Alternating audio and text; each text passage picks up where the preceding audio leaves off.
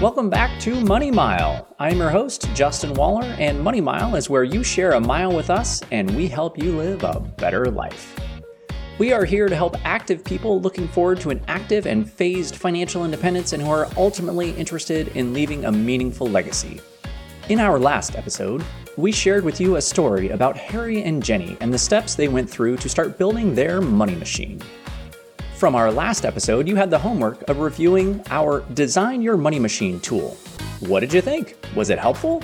Was it full of stuff you already knew? Please let me know how you did. And if you have any questions, you can email me at info@wallerfc.com. In today's episode, I'm going to take our story of Harry and Jenny one step further. I shared with you last time that Harry and Jenny's kids were off to college soon, and they were starting to look at the next phase of their lives. Now I would like to take you a bit deeper into the near future view for the kids and their plans for education. I will also share with you some general suggestions and our guidelines for educational savings. Pro tip number 1. Be a knowledgeable consumer of higher education. It is critically important parents and students begin to view themselves as consumers of higher education and recognize that in many situations, higher education is a commodity that can be very affordable or very expensive.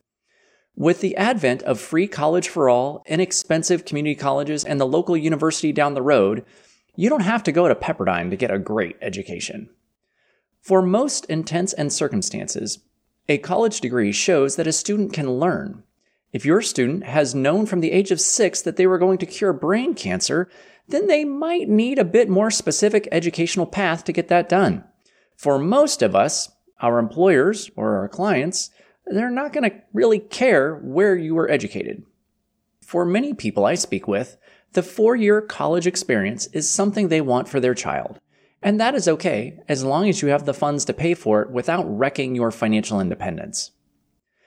So, as it turns out, James, a senior in high school, has decided he wants to study journalism, like his mom.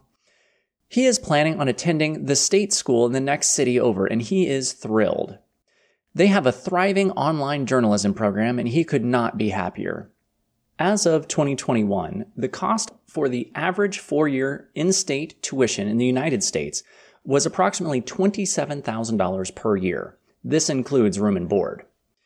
If James were starting college today, that would mean he should be planning to spend approximately $110,000 on college over 4 years. College planning pro tip number 2. Look at what you're already doing. Harry and Jenny know they are spending about $300 per month on feeding James now and are planning on redirecting the food budget from their current pantry to the dorm meal program. So that is not really a cost increase for them. They are just paying for James's food differently. This will add up to approximately $14,000 worth of food expenses over 4 years. They also know that James's extracurricular activities are going to change significantly. Right now, Harry and Jenny are spending about $500 per month on average for James's music lessons, sports, and other extracurricular activities. James is planning on playing intramural sports and going to the gym on campus. His elective classes the first couple years will be from the music department anyway, so Harry and Jenny think they can redirect what they are paying now in extracurriculars towards James' tuition bill. If this works out for the entire 4 years, this would be another $24,000 they could reallocate from ongoing expenses. With the $110,000 total starting, we can take the $14,000 from the food budget and another $24,000 from extracurricular activities, and they would only have to cover $72,000 over 4 years, or roughly $18,000 a year. This is still significant, but it's way better than the $27,000 we started with. Harry and Jenny are a bit late to the savings game for James, so they do not have a 529 plan set up for him or any other specific investments. They do still have several other options. Pro tip number 2. 529 plans can be great. Sometimes.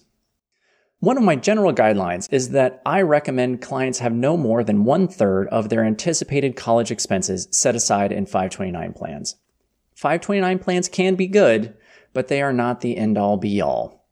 For James, this would have been no more than $24,000. The remainder will need to come from cash flow, other assets, or loans. Dun dun dun. Student loans are not bad. They are bad if they're abused. Please refer back to episode 13 on using debt wisely for more of my thoughts here. With some basic Googling, as of September 7th, 2022, the average annual pay for an entry-level journalism graduate is approximately $44,000. If there is really no other way to handle the expenses, if James graduates college with a student loan less than his first-year salary, he should still be in pretty good shape and have a good shot at being okay. Less is better, but if he had to borrow a little bit, he could. Pro tip number 3. Keep student loans at graduation to less than first-year anticipated salary. Hopefully much less. If James borrowed $44,000 over 4 years, the remaining balance of the education cost would be approximately $28,000 or roughly $7,000 per year. This could easily be covered by a part-time job and working over the summers. Pro tip number 4. The most expensive part of a 4-year college degree is most often the 5th year. Keep it to 4 years and you will be happy you did.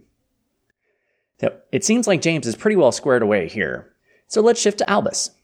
Albus, their middle child, is a sophomore in high school, so they have a few more years to plan here.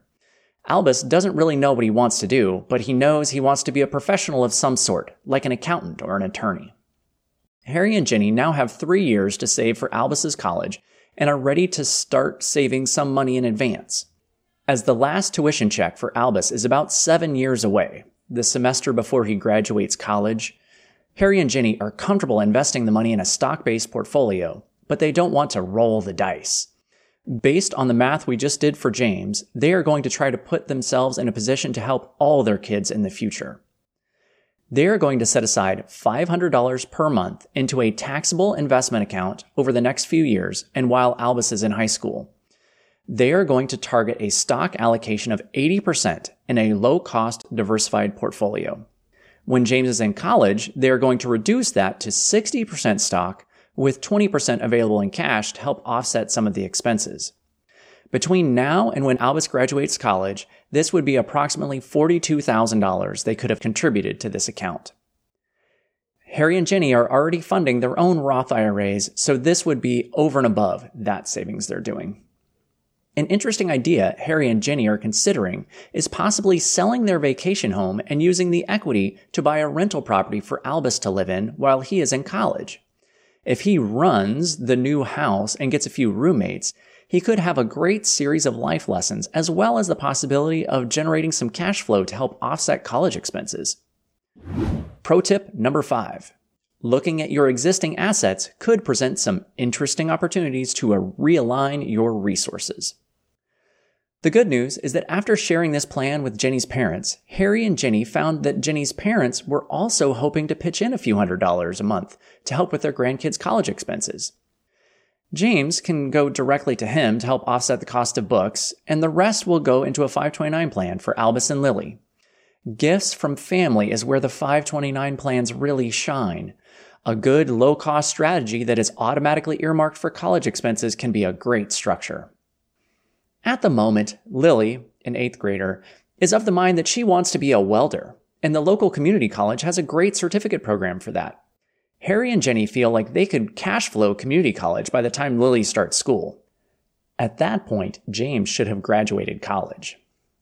Pro tip number 6. Give yourself flexibility and options.